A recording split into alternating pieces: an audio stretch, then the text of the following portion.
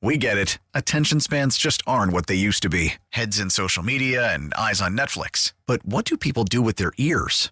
Well, for one, they're listening to audio. Americans spend 4.4 hours with audio every day. Oh, and you want the proof? Well, you just sat through this ad that's now approaching 30 seconds. What could you say to a potential customer in 30 seconds? Let Odyssey put together a media plan tailor-made for your unique marketing needs. Advertise with Odyssey. Visit ads.odyssey.com.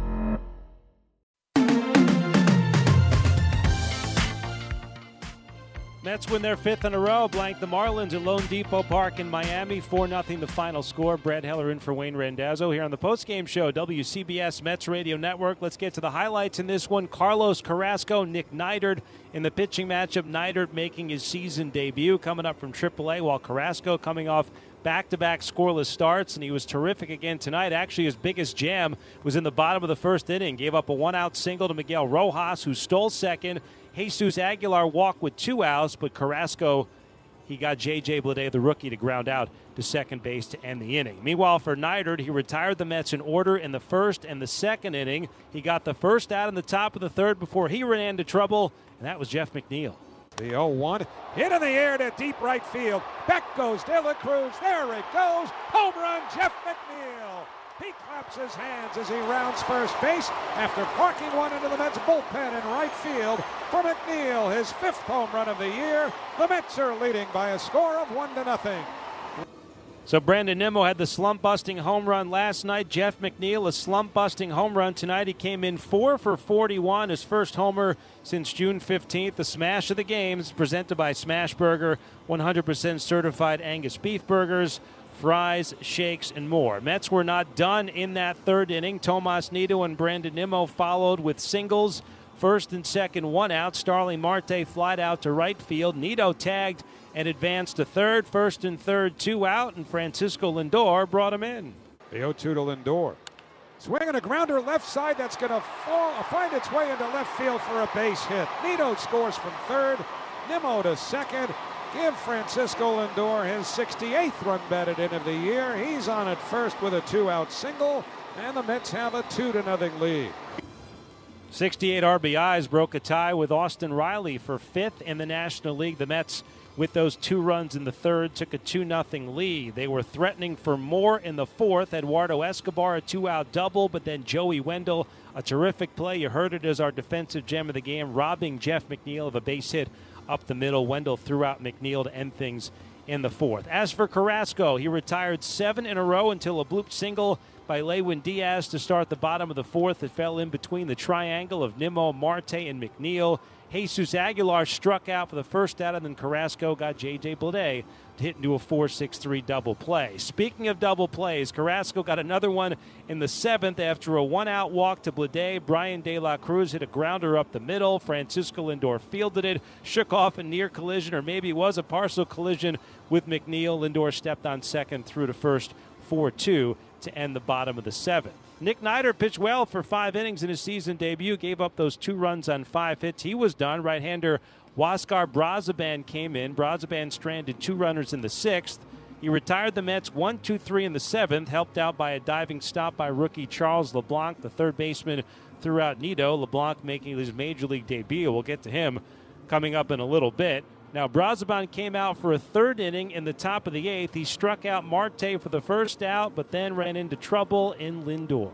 Here's Lindor batting left-handed. Hits one in the air to deep right field. This baby is on the way. It is long gone into the upper deck in right field, way above the Mets bullpen. Francisco Lindor with his 17th home run of the year, his 3rd hit of the game, and 2nd run batted in, and the Mets have a 3-0 lead. That ball was absolutely punished. Francisco Lindor has hit the Marlins so well in his career, and especially this season. 6 home runs in 13 games against Miami this season. That one 424 feet, gave the Mets a 3-0 lead. Brazoban then retired Alonso before he came out of the game. Don Mangley out of the dugout.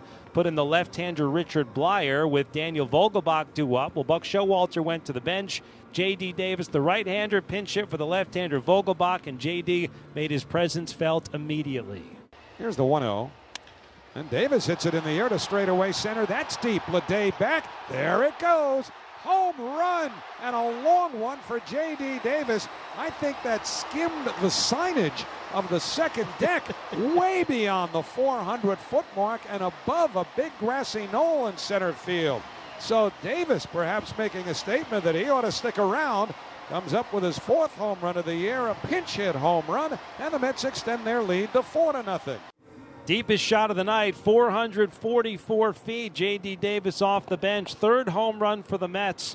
They took a 4-0 lead. Carlos Carrasco was only at 84 pitches through 7 innings, so nothing yet doing in the Mets bullpen. Carrasco got 2 quick outs in the 8th, but then gave up a double to Charles LeBlanc. LeBlanc's first major league hit.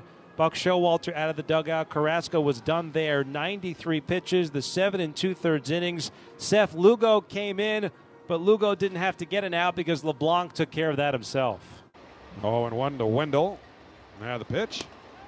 Low, taken by Nito. He throws to second, and they've got the runner trapped between second and third. LeBlanc going for third is tagged out by Escobar.